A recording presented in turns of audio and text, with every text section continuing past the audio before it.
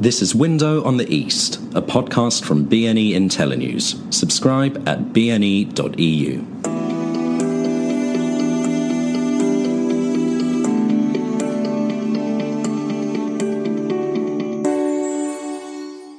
Hello and welcome to Window on the East with me, Ben Aris, the editor of BNE IntelliNews. Russia's Vladimir Putin has forced the West into negotiations over NATO expansion and is trying to cut some sort of new security deal. I talked to Charles Robertson, the head of research at Renaissance Capital, about how did we get here? Is any kind of deal possible? And what might happen if talks fail? There is a version of this podcast on YouTube. Check our channel if you want to watch it. So, welcome everybody. My name is Ben Aris. I'm the editor-in-chief of BNE IntelliNews. I'm joined by a doyen of the markets, a Russia veteran, Charles Robertson, who's the head of research EM at Renaissance Capital, old friends of BNE. And we're going to talk today about the whole NATO expansion and security talks that are going on and what might happen and what might not happen and what does it all mean. Charlie, good to see you. Nice to see you too. On a technical note, we have this on Zoom. It's also streaming on YouTube for people who've joined us there. Hello. There will be a recording at YouTube that you can see later. I'll post that on the BNE site, and we'll also probably follow up with an email blast to remind people. At the same time, we're streaming this on Twitter Spaces, which didn't work so well last time. It means I can see you guys in the room.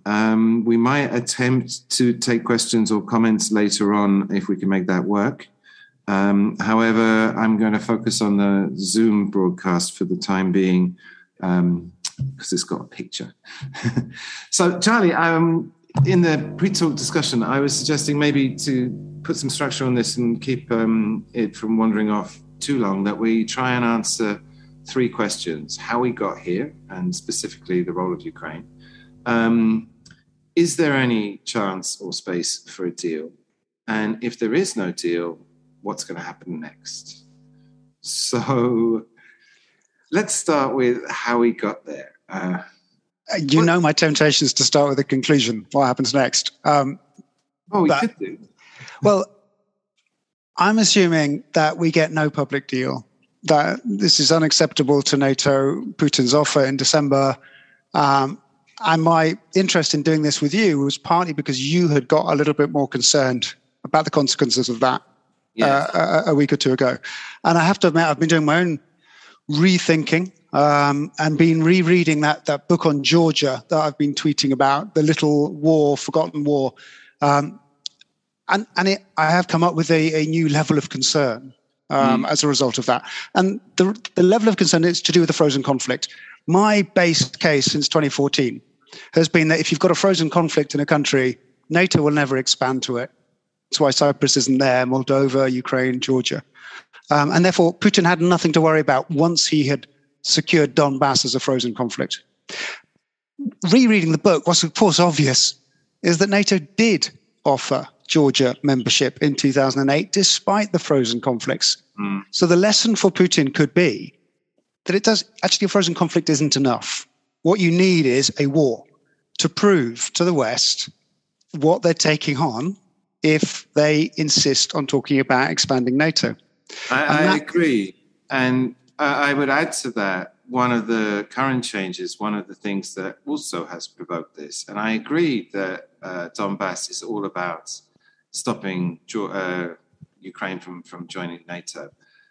Because in theory, you're not allowed to join NATO if there's a disputed border, because then you can go into war straight away and then everyone get dragged in straight away. You can see how that logic works. But I think in the calculus of the Kremlin, what's changed is the money that's going in to support Ukraine. And there's been a lot of arms deals. The US has given $250 million each year for the last 2 years. This year it's getting $400 million. The Brits just did a $1.3 billion naval deal to upgrade Ukraine's navy, and then what's his name? Benjamin, the defense minister, was in Kiev at the end of last year, and they're talking about more arms for the army. And on top of that, you had the Turks with their drone, which also was then used. And moreover, the javelins, they came with a a rider in the contract that Ukraine could have the Javelin missiles, but they weren't allowed to use them. They could only use them if they were attacked, with tanks across the border. That changed, and so Javelins have just been used as well. And now the States is talking about sending Stingers. So what this all means is that the concern for the Kremlin up until now has been de jure joining NATO. But what the Kremlin's now afraid of is de facto joining NATO with all these arms going in there. And I think their fear is that at some point, Zelensky or the government will attempt to take Donbass back by force. And I don't think it's going to happen soon, but that's the fear. And they want to actually finish this off now. I agree with that. And I think that's why we saw the mobilization of troops in November. But the reason I wasn't worried about the mobilization of troops was I assumed that Zelensky would look back at what happened to Saakashvili after 2008. His party lost the 2012 elections. He lost the presidential election in 2013, his party did. So it wasn't likely. And given that, I didn't have to worry too much about Russian troops on the border. But what if it's not just about fear of Donbass being retaken? It's also fear that Turkey was saying in April, Ukraine should be brought into NATO, despite the frozen conflict. And Indeed. I think that, look, can I ask you a simple question before we go any further? Because if, on the Twitter debate, lively one that we've been having, there's a very clear divide in how people see this. On the one hand, people like you and I think this is all about NATO and Donbass is all about preventing Ukraine joining NATO. And then there's another camp, Mike McFowle, various other people, who are arguing that Putin abhors the democracy in Ukraine. And actually, this is all about destabilizing Ukraine and ensuring that democracy fails, ensuring he's afraid that a successful Ukraine would undermine his regime. And there's a strong element of truth to that. But then Putin is actively destabilizing Ukraine in order so that Ukraine can never succeed and never be the example to the Russian people that would oust him. Do you buy that at all? No, I've got some sympathy for it, but whenever I've raised that issue in Moscow, I get laughed at. People are saying, "What are you talking about? We fear Ukraine. Look at their per capita GDP, a few $1,000s. Look at us, we're at over $10,000." I think Ukraine would actually be a far more successful challenge and threat to the Russian model if it accepted a Finlandization model of focusing on the economy, growing as wealthy as Finland has done, as successful as Finland has become, or potentially the Israel model and buying the defense arms that it would like to give itself more security and also still focusing on a strong economy. Either one of those in the long run is actually a bigger issue. But, from what I hear, Russia will accept a Finlandization model for Ukraine, which I suspect would lead to closer cooperation with Europe. And be very good for it. So as it stands, I don't think that Ukraine is seen as a potential issue. It would also be equating Ukraine with Georgia in 2008. And I don't think Georgia in 2008 was seen as a rival to the Russian thinking either. But clearly, when Putin acts on these issues, it's security which is leading this. Yeah, he's made that clear over and over again. So to come back to answer my first question, how we got there, I mean, I see a very clear timeline here of Putin getting increasingly concerned, policy mistakes on our side, the sort of Cold War mentality, him being ex-KGB on his side. But if you remember when he came in, his first trip was to the UK and with Tony Blair, and relations were great. And Putin stood on the floor of the House of Commons and did the TNK-BP deal with 50-50 split, straight 50-50. I mean, this was a gesture. Here, have access to our oil. And moreover, we're going to do this on absolute equity so that no one has the upper hand here as partners. And then that went swimmingly until 2003. And also Bush came to visit in Moscow and looked into Putin and saw his eyes and saw his soul. And then it all started to go wrong in 2003 when America unilaterally withdrew from the ABM treaty. And I was sort of ringside seat to the negotiations to that. And the Russians freaked out. And then it progressed from one treaty after the other, got to the point where Putin in 2007 was already very concerned and made that famous speech in Munich saying, look, you keep pulling out of all these Cold War deals, and we've done nothing, but, we will do something at some point. Until you got 2012, where he started rearming. And that was, the Rubicon, which followed up in 2014 with the taking of Crimea, which was all about the naval base there. And it wasn't, he had a feeling of being excluded. And it's a point I've been making in an op-ed today, was that the trouble with NATO is that it's a regional security deal that excludes Russia. And we were just debating about this on Twitter as well. Putin actually asked to join both the EU and NATO in his first term and was rebuffed from both. And if you look at the articles that the Ministry of Foreign Affairs sent out, one of the items, number 3, is that the two counterparties to this agreement, agree not to be enemies. And I've been thinking about that. I think that's actually key, because if NATO is exclusive, it's a defense organization against what? Against Russia. It de facto implies Russia is the enemy, whereas Putin in the beginning of his term was reaching out and wanted to be a partner. And he's been rebuffed all the way down, tried to get into WTO. That took 18 years. Tried to get into the EU, was told no. Tried to get into NATO, was told no. And now what he's demanding is a security deal, but this will be an inclusive security deal between the West and Russia, which surely is a good thing, because then that will... At the moment, they have no levers to negotiate with the West other than moving troops around, which is what he's been doing. Would you agree with all of that? Yeah.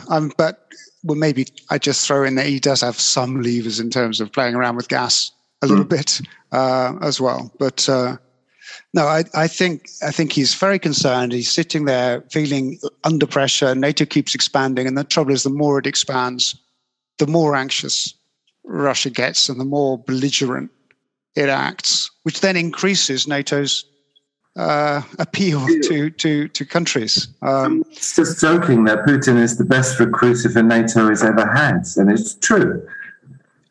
That's true, but NATO has created that demand for itself. When it expands to Poland, Ukraine saying, "What about us?" When it expands to Ukraine, Russia acts belligerently, and then Ukraine really wants to join, and then more countries want to join. So it's an institution which has managed to create demand for itself, which I think is quite impressive. Given I assumed in the early 90s it would be gone by the end of the 90s. But to get to where we are now, and what happens when NATO does not agree to this, does not agree to a Finlandization model, despite the fact that I don't believe NATO is going to extend membership. Despite the promise made in 2008, I don't think that's realistic, because Russia, we know, would react. Yeah, no, and that's the irony of the situation, is everyone's perfectly aware of that. And so there's been no map, the membership accession program. There's been no promise. Well, the Bucharest 2008, which you mentioned, that was like non-binding. That was a sort of open-ended, like, yes, maybe one day they can. And that came from NATO. NATO itself has a vested interest, as you said, in actually hyping all of this, because that's its raison d'etre, is to exist against Russia. And so NATO as an organization has no interest in actually seeing this thing solved. But the member countries, 30 member countries, it's up to them at the end of the day. And there is more interest, particularly in Europe. But then Europe is, I don't know, this is another interesting aspect, that Putin's decided to do this now when Merkel has gone. Europe is very divided between pro-Russia, Hungary, Serbia, not member, or anti-Poland, Baltics. And Biden's come in, and Biden is actually a real dove on this issue. And I mentioned the ABM treaty. When Biden was a senator, he actually argued stringently against leaving the ABM. And so Putin's got a counterparty who's actually willing to do arms deal. And in the first week Biden was on the job, he reversed that, withdrawing from these Cold War treaties, and re-signed the START now 3 treaty, which is the first one put back in place.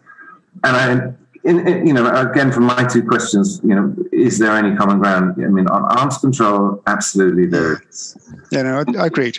But the question of this NATO issue is the one that I assume Biden said privately. I can only assume that Biden said privately, it's not going to happen. Yeah. We do not want another conflict. You don't want another conflict. I think it would be, a colleague in Moscow literally emailed me an hour ago saying this is the last resort for Putin, is to have conflict. So neither of them want it, as long as a private assurance has been made that while Biden's president anyway, it's not going to happen. Then Biden can focus on his US domestic political priorities, which are the most important, followed by China, followed by all of the other issues coming up. He doesn't want to see this escalate now. And if that's the case, Putin, talks a lot about, I'm a man of my word. I keep my word. I keep my promises. If Biden's saying that to him, he could sit there and listen, knowing Biden's history with Russia. And we get to hopefully 28, let's say, with this problem pushed out, possibly 24, depending what Biden does. So my base case is we get de-escalation now. These talks are about giving the cover for that. Putin sends the troops back off duty for a little while. Biden says, I've stood up for an ally. Didn't really do that in Afghanistan, but I've done it over Ukraine. And Putin's back down, and everybody comes out reasonably peacefully. I don't think so. I think Putin's been preparing for this for 14 years. I think he has thought about it very carefully. And because he brought up, for one thing, there's a couple of things that make me suspicious, I think this. One is he keeps referring to these verbal promises that were made to Gorbachev. I know that these are controversial, but I just wrote it up. I went into the archive. It's incontrovertible that Gorbachev was made a whole bunch of promises by a whole bunch of people. Genscher, Baker, called that NATO would never expand. And he brought specifically those promises up in his 2007 speech. He brought it up again in his press conference. And he's got a bee in his bonnet about NATO. And we've been saying openly that he's paranoid about it. It should be defensive, but he sees it as aggressive, as I argued before, because it makes Russia an enemy. And I think he wants now, it appears, to make the West honor those verbal promises they made to Gorbachev, but this time it has to be done in writing. And if you listen to Ryabkov's press conference in Geneva on Monday, he was absolutely crystal clear. This is the issue. And we're talking about written legal guarantees, which in the context of the verbal guarantees from Gorbachev, you can see where it came from. The second thing that makes me think that he's been preparing is, first of all, the rearming. Then the CBR had this policy of buying up gold and building up the reserves. And there was a clear target, 500 billion, which we passed last year. And then if you look at the new budget, Russia now has 38%. Its reserves are equivalent to 38% of GDP. It's an enormous amount of money, but it effectively makes Russia sanction-proof because it can just buy its way out of any trouble. And in the new budget, they just increased this cap on money that can be spent from the National Welfare Fund from 7% to 10%, which means coming the next 3 years, they're intending to accumulate even more money, which can only mean that Putin can see coming that there's going to be continued problems with the West and possibly even bigger sanctions, so that the pot they have to cushion is got even larger. Why would he do that? Why would he increase the reserves, which are already insanely large, if he wasn't expecting trouble? I buy that. Rereading Not an Inch, which was such another interesting book that I thought I don't bother because it's about the 90s and I remember them. Actually, there's still loads of stuff I'd forgotten and few bits I didn't know. It is worth a reread. And what comes across really clearly from that is that Gorbachev and Yeltsin basically just had to give in to a whole host of issues, including on NATO expansion, for the promise of cash. And it wasn't put quite as explicitly as that, but that's what it came down to. And Putin never wants to be in that position, and he's not. But I still think he could walk away from the talks. Well, the talks kind of failed to give him what he wants now. He's got no imminent need to prove that Ukraine can't join NATO through another military intervention. He doesn't have to do that imminently, but building up reserves over the next 2 to 3 years for the next US president who lets him down. Okay, yeah, he wants to keep himself in that position. He wants to keep his geopolitical flexibility. We're going to put out a piece in a few hours, hopefully, about the new sanctions that are being suggested by the Democrats yesterday. Mm-hmm. Not being able to buy, trade sovereign debt. American investors wouldn't be able to do that. this kind of defense and tech stuff, and various measures that are being talked about, the potential sanctioning of financial institutions. So we're going to try and put some numbers on it. But at face value, doesn't look good. It doesn't look powerful enough to stop a conflict over Ukraine if Putin felt he had no other choice, which if it was to become a NATO member, he would feel it had no other choice. But I don't think we're not at that stage. I don't think NATO's about to give Ukraine membership. So he doesn't need to act yet. Indeed. But another reason why I think he's actually going to take this opportunity now, he sees now as an opportunity. I mean, the political setup with Merkel gone and Biden being a great counterparty for this conversation is that Ukraine is his big legacy issue. And, us Russia watchers, Kremlin watchers have been saying for a while that he's tired of the job. He wants to go. In so much as he's taken himself out of the day-to-day completely, that's all been given over to, Nabulina, the economics ministry, finance ministry, and he just does the big, set piece, oil and gas and geopolitical stuff. And, no one knows. I'm skeptical. I think he's there till 2030 and beyond, maybe. So, that assumption is right. I mean, the fact that he's tired and if he's planning to go in 24, it makes sense that he's going to sort this out. This is a scenario. Again, we're guessing here, but I mean, if that's true, and people have been saying for a while that he is tired, then he can't leave while Ukraine is unresolved. And it's his big legacy issue. And it's obviously very close to his heart. He wrote that big essay about it. He's been thinking about it a lot. And if he can actually settle the whole Ukraine question, which boils down to the NATO deal, then he could retire and take some time off. And if it's still up in the air, he'll probably stay on. I mean, that's a very simple and, as I say, a bit of a guess, but it's definitely a scenario I think should be taken seriously, no? I like that scenario. It wouldn't be my central one, but it's a properly interesting one. My assumption is that the other alternative, he doesn't get what he wants from NATO because NATO isn't going to give him that assurance publicly. And then punishing Ukraine with another conflict, getting more sanctions on Russia, that's not a legacy issue he wants to be leaving behind him in 2024 either. No, indeed. But Russia's ready for that. I mean, I think the timing, because there's another aspect to this, is that Ukraine has been getting stronger and stronger. In 2014, when they took Crimea, they could have walked to Kiev. There would have been no resistance whatsoever. And that's not true anymore. You've got veterans, you've got weapons, people. The motivation on the Ukrainian side is huge. A third of the population said that they would fight. The insurrection that would be there, even if they did invade and occupy, would be insane. It's just not viable. So let's deal with the other question I raised. If these talks fail, what's going to happen? You're arguing that Putin's, had an assurance from Biden that there's going to be no conflict and that he's just going to walk away and we're going to go back to the frozen conflict, and actually Ukraine's never going to join NATO anyway because no one's actually offering that. And the whole pro-Ukraine lobby is saying there's no plans to put missiles in there, there's no plans to put weapons in there. So Putin's, blowing a lot of hot air, and people like me are saying that it's going to happen eventually, and that's what Putin's afraid of, are getting brushed down. I don't know, where do you stand on all of that? Sorry, what's the last bit that Putin... I'm saying Putin's against NATO joining because, Ukraine joining NATO because eventually, or the possibility comes that like Poland and Romania, it gets missiles, defense missiles, it'll be solved there, but that something goes in there. And this is what Putin is afraid of. He wants to make sure that it can never happen, that the NATO arms could never go into Ukraine, which is why he wants to exclude it. And the pro-Ukrainian lot are saying, but look, it's not on the cards anyway. Like you're saying, it's never going to join because it hasn't been offered and there are no plans to put missiles in there. And so why is Putin scared? Why not just leave everything? And by the way, he should leave Donbass as well.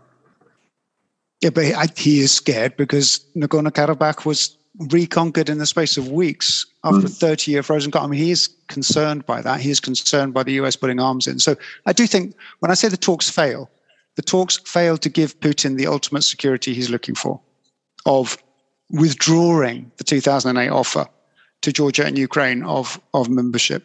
But the talks can succeed in terms of we're not going to have US ships sailing across the Black Sea and parked outside Sevastopol. They can succeed in terms of not having planes overflying too close to the Russian border, and that seems perfectly reasonable. So you can have some success. Then Putin in a month's time says, the troops exercises, no, they're all over. And the Americans say, we've won. But it doesn't get reported in the Russian press. Putin feels good. He feels like he's won. He's got the Americans to agree to a few of these promises that NATO ships won't go too close. Everybody has something to walk away with. But Putin doesn't have to go down the conflict route. You think, there's this list of 8 things. I actually looked through it, and of the 8 things, I was trying to work out where there's room for agreements and where there isn't. And where there isn't is clearly a ban on Ukraine joining NATO. I think going back to the May 1997 setup is also a non-starter for NATO, because that would mean you have to take troops out and de-arm people and what have you. And he's also calling for the UN to take over as the lead for all this security. And I think America's relationship with the UN and doing what the UN says is incredibly bad. So I think that's a non-starter. But then most of the other stuff I think you can do. Going back to the Russian NATO Council as a diplomatic body for running relationships between the two, there's no reason why not. To agree that Russia isn't an enemy, that should be simple, although I think actually it's problematic. That there are no new deployments along the borders. I think everybody should be happy with that. There's no missiles or arms brought up. I think that can be agreed. That's basically the arms control deals that both sides want. Limits on the exercises along the borders, again, something that's sensible, regulated, because it applies to Russia as well. And Russia's already explicitly said, we won't do exercises on our border if you don't do them on your side, which also makes the building up of troops next to Ukraine impossible. So this is actually a big step forward in terms of security for Ukraine. Yeah. So I don't think they give up that flexibility if they haven't got the assurance of Ukrainian neutrality. Yeah, but this is the thing. There's actually quite a lot of common ground. However, the way Ryabkov has been talking is like none of this will happen unless we get the no expansion of NATO promise. That's the key. If we have that, then everything else is up for negotiation. If we don't have that, we're not going to talk about the other stuff. But you're suggesting that we could do a deal on exercises. We could do a deal on deployments. We could go back to the NATO Council and use that as a diplomatic channel in order to thrash out these problems, rather than bringing the 41st Army up to Yelena and threatening trying to get something. I think Russia's problem with its proposals is that it's saying our security is the only important thing in the story. And if you give us what we want on our security in NATO, then we can agree on all these different points. I spoke to some people about this, and I said, well, you need to guarantee Ukrainian security too. And then the issue of 94 comes up, and breaking that promise on the nuclear weapons and respecting Ukraine's borders. But leaving that aside, their argument is we can't guarantee Ukrainian territorial integrity because of Donbass, Crimea, in Georgia it's Abkhazia, South Ossetia, and so on. So I think personally the West should be saying, okay, we can give you a security assurance, even 50-year, no expansion of NATO, but you need to give something back. And that something needs to be give back all the frozen territories. Yeah. And then their countries, these countries, why would Ukraine would hate the deal that Russia's offering right now? They get nothing from it. So I think the US could have been bringing something else to the table, but they don't want to go to a complete, comprehensive, even if it was possible. They don't want to go down that route, which is telling me that Biden's not prepared to make huge concessions on this issue publicly, and therefore it has to be a private deal. Well, if you put it in those terms, actually the goal on Biden's side seems to be simply to get rid of the Russian problem, because he doesn't want to think about it. And what you're talking about, I agree, and Mike McFarland was saying this, and I don't always agree with Mike McFarland, but, to expand the agenda, why don't we just deal with all of the Russian dirty laundry? Because, you have to remember that these talks have been forced on us by Putin. He's actually made us have these talks. So he wants to deal. He wants to negotiate. And given that he's in this mood where he wants to have a deal, why not expand it and like deal with everything? Transnistria, Moldova, South Ossetia. I mean, all of these. Just do the lot in one go. Well, because I think what I was being told by Democrats last year was that basically the Democratic Party is sick of Russia, sick of having to think about Russia, doesn't want to have to do with it anymore. And when Biden came to power, it's all about China, forget Russia. And Russia keeps on getting back on the agenda, and it's so frustrating. I wonder whether that also feels true from the Russian side too. That Putin wants Ukraine to just stay a bit of a mess, politics unstable, not a fantastic economy. It's one of the ones that hasn't met our growth forecast for last year, hasn't recovered to pre-COVID levels. Anyway, that's what he wants. But then in April, US ships are sailing to the Black Sea, and Turkey's saying they should join NATO. Yeah. And then in November, October, you've got all these arms deals and drone missiles being used, and he can't relax. He has to mobilize the troops in April because he's worried something's going to happen. And he's seen it before. It happened in 2008 in Georgia when they did go for South Ossetia, and the Russians reacted very, very heavily, but they were ready to react. And they would have been ready to react this last 12 months, if anything had happened from the Ukrainian side. I have no evidence that was going to happen. I don't think it was likely at all. But I don't think Putin had that same level of confidence. So he might also want this situation to be put away. And he's sick and tired of it and saying, right, if we could just say, resolve these issues, NATO membership stopped, then maybe he could also relax. I agree. I mean, but as I say, my working hypothesis is that he's been preparing for this for years. He's modernized the military. He's built up these huge reserves. He's paid down debt. They're getting out of the dollar. They're doing all these things that put them in a position to have this fight. And the military modernization is like 80% finished. And so now's the time. And then at the same time, you've got this convenience, Merkel leaving, Biden coming in. So diplomatically, it could be done as well.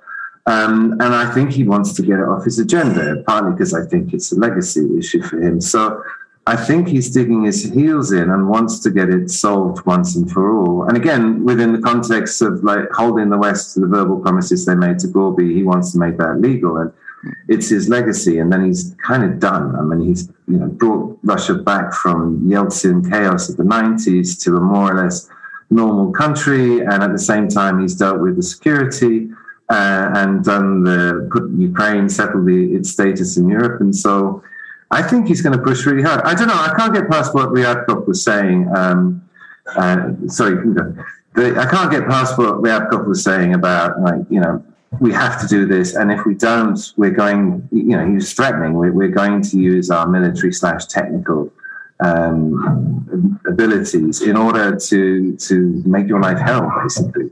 I don't know. Should we not spend 5 minutes about what they can do, what the Americans will do? I mean, you said you were going to bring a note out about the sanctions if there was military. I mean, what's left? I was just arguing with Galliotti the other day and saying I don't actually see any sanctions left that are going to do anything. I mean, the things that they could sanction, like oil and gas, I don't think Russia will touch those because they make money from it, and that's a big part of the income. And they've been saying for years that we're a reliable energy supplier. So I think that's hands off. I don't know. What do you think? Oh, there's always more scope for sanctions. In 2014, I was saying, I was looking at the scenarios for how do you cut oil and gas sanctions. And yes, that requires Europe to move as fast as it can or pay a lot more for oil, basically. But and the US, obviously. But they weren't prepared to do that in the midst of an actual conflict. So I think there's always a bit more that they could do. And the OFZs, I mean, the problem there, when they went after, was it Deripaska and they sanctioned his bonds, I was talking to a guy from Deutsche who was saying, this is a nightmare. I'm holding bonds worth $100 million that I've been told will be illegal to hold in 2 weeks' time. Compliance is screaming their head at me. That was they learned a lesson from that. That was a mistake. They know that was a mistake. And I think they're being much smarter than that now. And have been actually since that one era of judgment. I was just wondering about whether you wanted to open it up to other people actually as well, which is a struggle to manage. On Spaces, you can put your hand up. And Dave, if you're on the line, if we got requests or questions on the Zoom side? Have you got anyone Charlie, that you want to invite? Not that I can see off the top of my head. Sorry, it is difficult to manage the tech and the conversation. I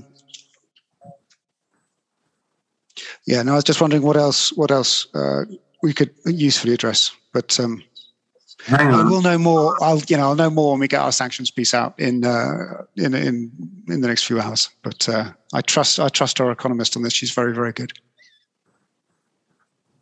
I can see Roman. I can see Roman's got a hand up. Matthias as well. How do we give them scope to ask to unmute? Roman. Hi guys. Yeah, I'm here.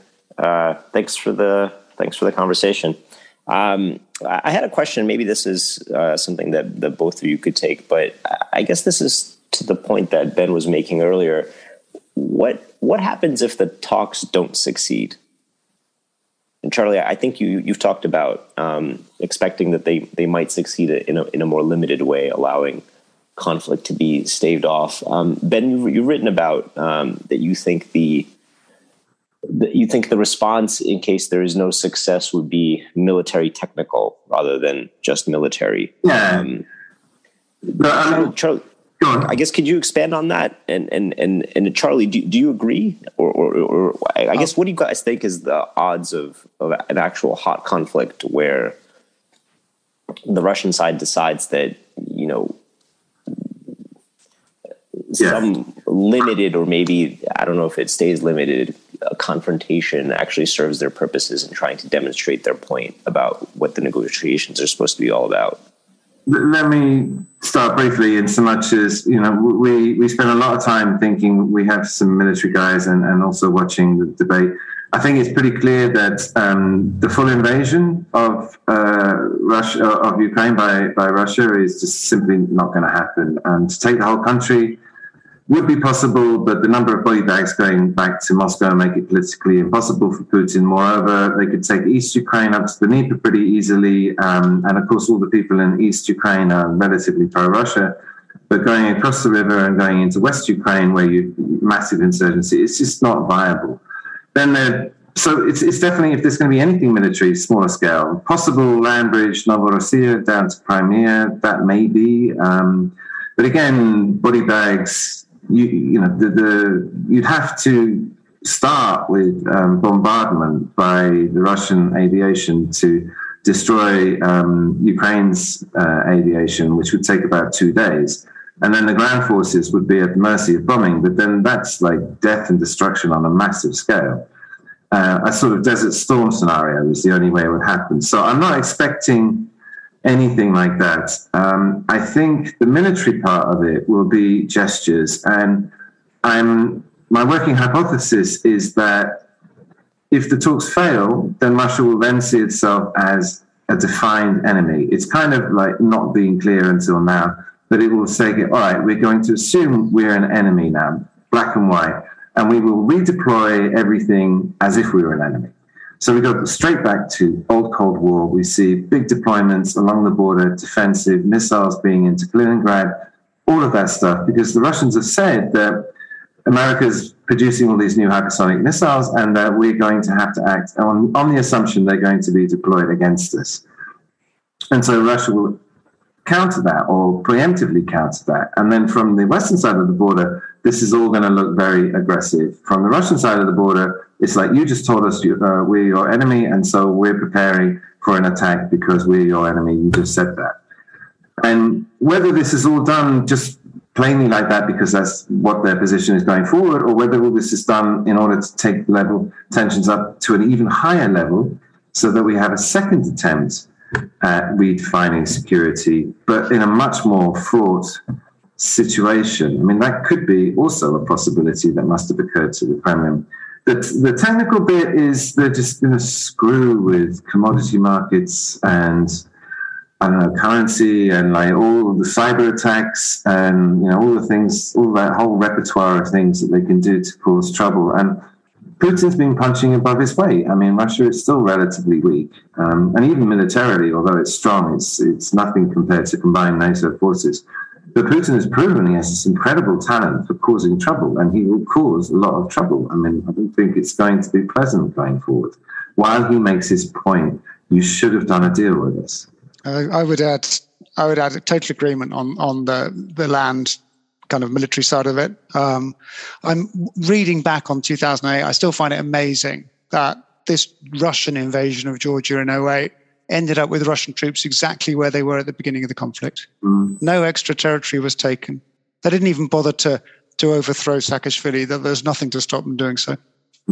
So the goal of that conflict, headline goal, was protect South Ossetia from Georgian aggression, but the subtext was rule out this country's chances of joining NATO for the next 14 years and show to them what happens if you try. It wasn't to take more territory, and it wasn't to even to overthrow Saakashvili, although they were hoping that would happen. They assumed it would happen quite quickly. In fact, he stayed there for years, but that wasn't the goal. The goal was just to say no more NATO, and it worked. So a new conflict with Ukraine, for all this talk of invasion of Ukraine, it wouldn't surprise me if there was no shift in territory at all a month and a half after a conflict had renewed. We should say, like South Ossetia, the Russians have set themselves up to annex it in the way that Crimea was annexed. They've been handing out passports, and this is a classic tactic. I mean, in Ossetia, they were going there to protect Russian citizens because they've been handing out passports like crazy. And they've done that in Donbass. I think it's 90%, people tell me, in Donbass. They could recognize Donbass as an independent state, which is, they didn't want to, but this is what they did in 2008. Or as a region of Russia. But it's a poison pill. I mean, this is another point we should make, that if the Ukraine did try to take that back Donbass by force, because of the Russian citizens, the Russian constitution obliges the Kremlin to protect them. And that's the booby trap, is that it can't be taken back by force without an open Russian military response to protect its citizens in the same way that South Ossetia was taken. So, but it is an option. I mean, if Putin wants to make real trouble, they can have a referendum on Donbass seceding and becoming a region of Russia. Should we add in Matthias, who's been very patient there? Yeah, Matthias, no problem. Thank you. Hi from Berlin. I was wondering on 2 points. The first one, you mentioned the Finlandization. As we see in Finland, as also in Sweden, there's now a discussion of becoming a NATO member. So Finlandization is pretty well when you have a friendly and normal relationship with Russia.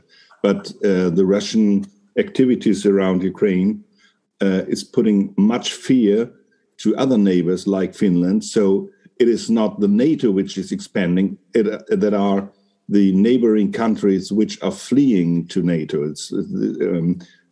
So it's a good question about Finlandization. But my question would be, when Russia does something militarily,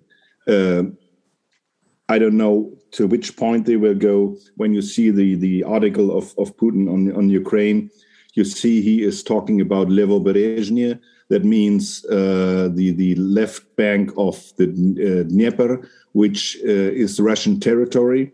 Let's assume he will not take all Kharkiv and so on, but only something more into Mariupol and the landway to the Crimea. Then there will be Western sanctions, including probably stopping of Nord Stream 2. But what will be the Russian reaction on it, and how long can Russia survive with the money they put on the central bank reserves and the national funds and so on? You already mentioned how long Russia can survive with this money when there will be no more money flows because they will probably also cut the exports of gas also.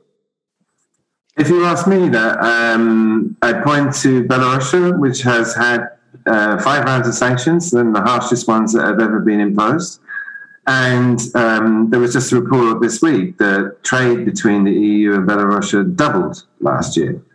And the sanctions, because there's a reluctance on the Western side to actually do real sanctions where it costs the West money And the commodities that Russia produces are commodities. So you just put them out into the market, through the back door, and they'll end up coming in through the front door. The gas that Ukraine is importing hasn't imported gas from Russia for 3 or 4 years, and yet it's importing Russian gas. It's just coming via Slovenia at a higher cost.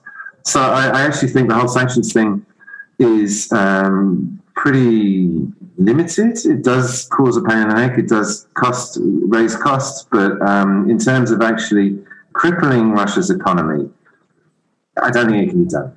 I really don't. I mean, the cushion they have means in the short term they can deal with any problem, and then they'll just reorientate. I mean, gas exports to Europe are going down anyway because of the Green Deal, and Russia's quite clearly sending and expecting to send massive amount of gas to Asia. I mean, Miller said so in a speech in September. He said that's the future. The demand there is just astronomical. And the demand in Europe, we're just trying to squeeze the end out of the toothpaste tube. Charlie, what do you think? I'm going to wait for Sofia's report today. But on that first point of Finlandization, yes, I think Putin is purely thinking that while Bush was saying 15 years ago, no more Yaltas, actually a kind of a Yalta divide agreed by the big powers of Russia and America sits right up Putin's street in terms of what he wants to do. And what I'm talking about with Finlandization is that they had no choice. They were not going to be allowed to join NATO until 1990. So I'm talking about that 45-year period. And if Russia can be reassured for the next 45 years by some sort of agreement on that, all good. I mean, in terms of Ukraine being able to focus on development and growth and making its people better off. In terms of the money and how long Russia could last, that depends on, firstly, how much does Russia do? If 50 troops go into Donbass, how many sanctions do you impose? If 20,000 go into Donbass but take no extra territory, how much do you sanction all of the 13 financial institutions in the Democrats' bill yesterday? Or maybe just 5? It's got to be at least 3. That's what the Democrats say. So it's very... And then how big an effect on Russia is that? Well, it depends on the oil price. Geopolitical risks go up. Oil goes to over 100. Russia's making more money on what it's selling at the moment and in a stronger position to last even longer as a result of geopolitical tension. So I would guess years and years. And the amount of countries I've had to watch takes so long to blow up when we knew they were going to blow up economically. Venezuela, Lebanon. I was told Lukashenko would be gone by the end of 1999 because there's no way that economy could last with him in charge 23 years ago. Still waiting. So I would argue that Russia, that's not going to stop. The sanctions story isn't going to stop Russia. Do you seriously still think there's going to be a deal, though? A deal is possible?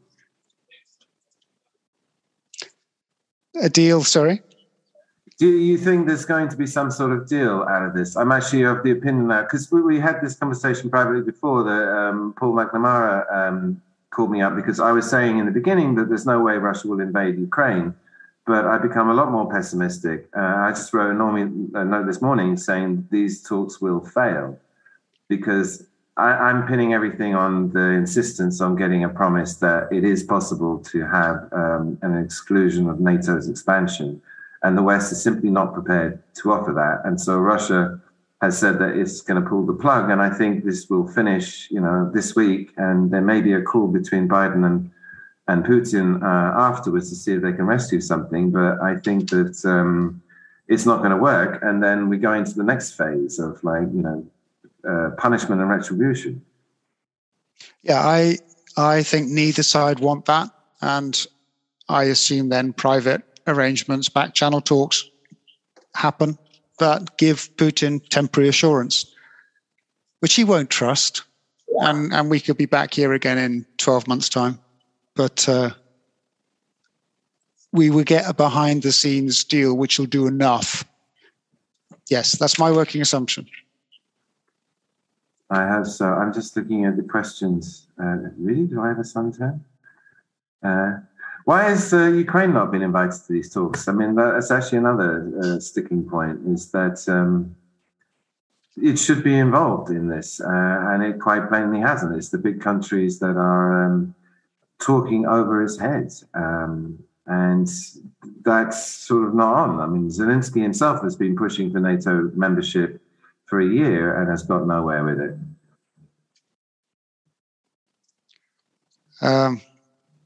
Sorry, I was just distracted by a bloke called Kane who wants some commentary. Why hasn't Ukraine? I agree. I think America should have brought Ukraine and its security issues to the table here and said, yeah, you can get a 50-year guarantee of no, I've said this, no expansion of NATO for 50 years. And in return, give back Donbass, and you're going to have to work out something over Crimea.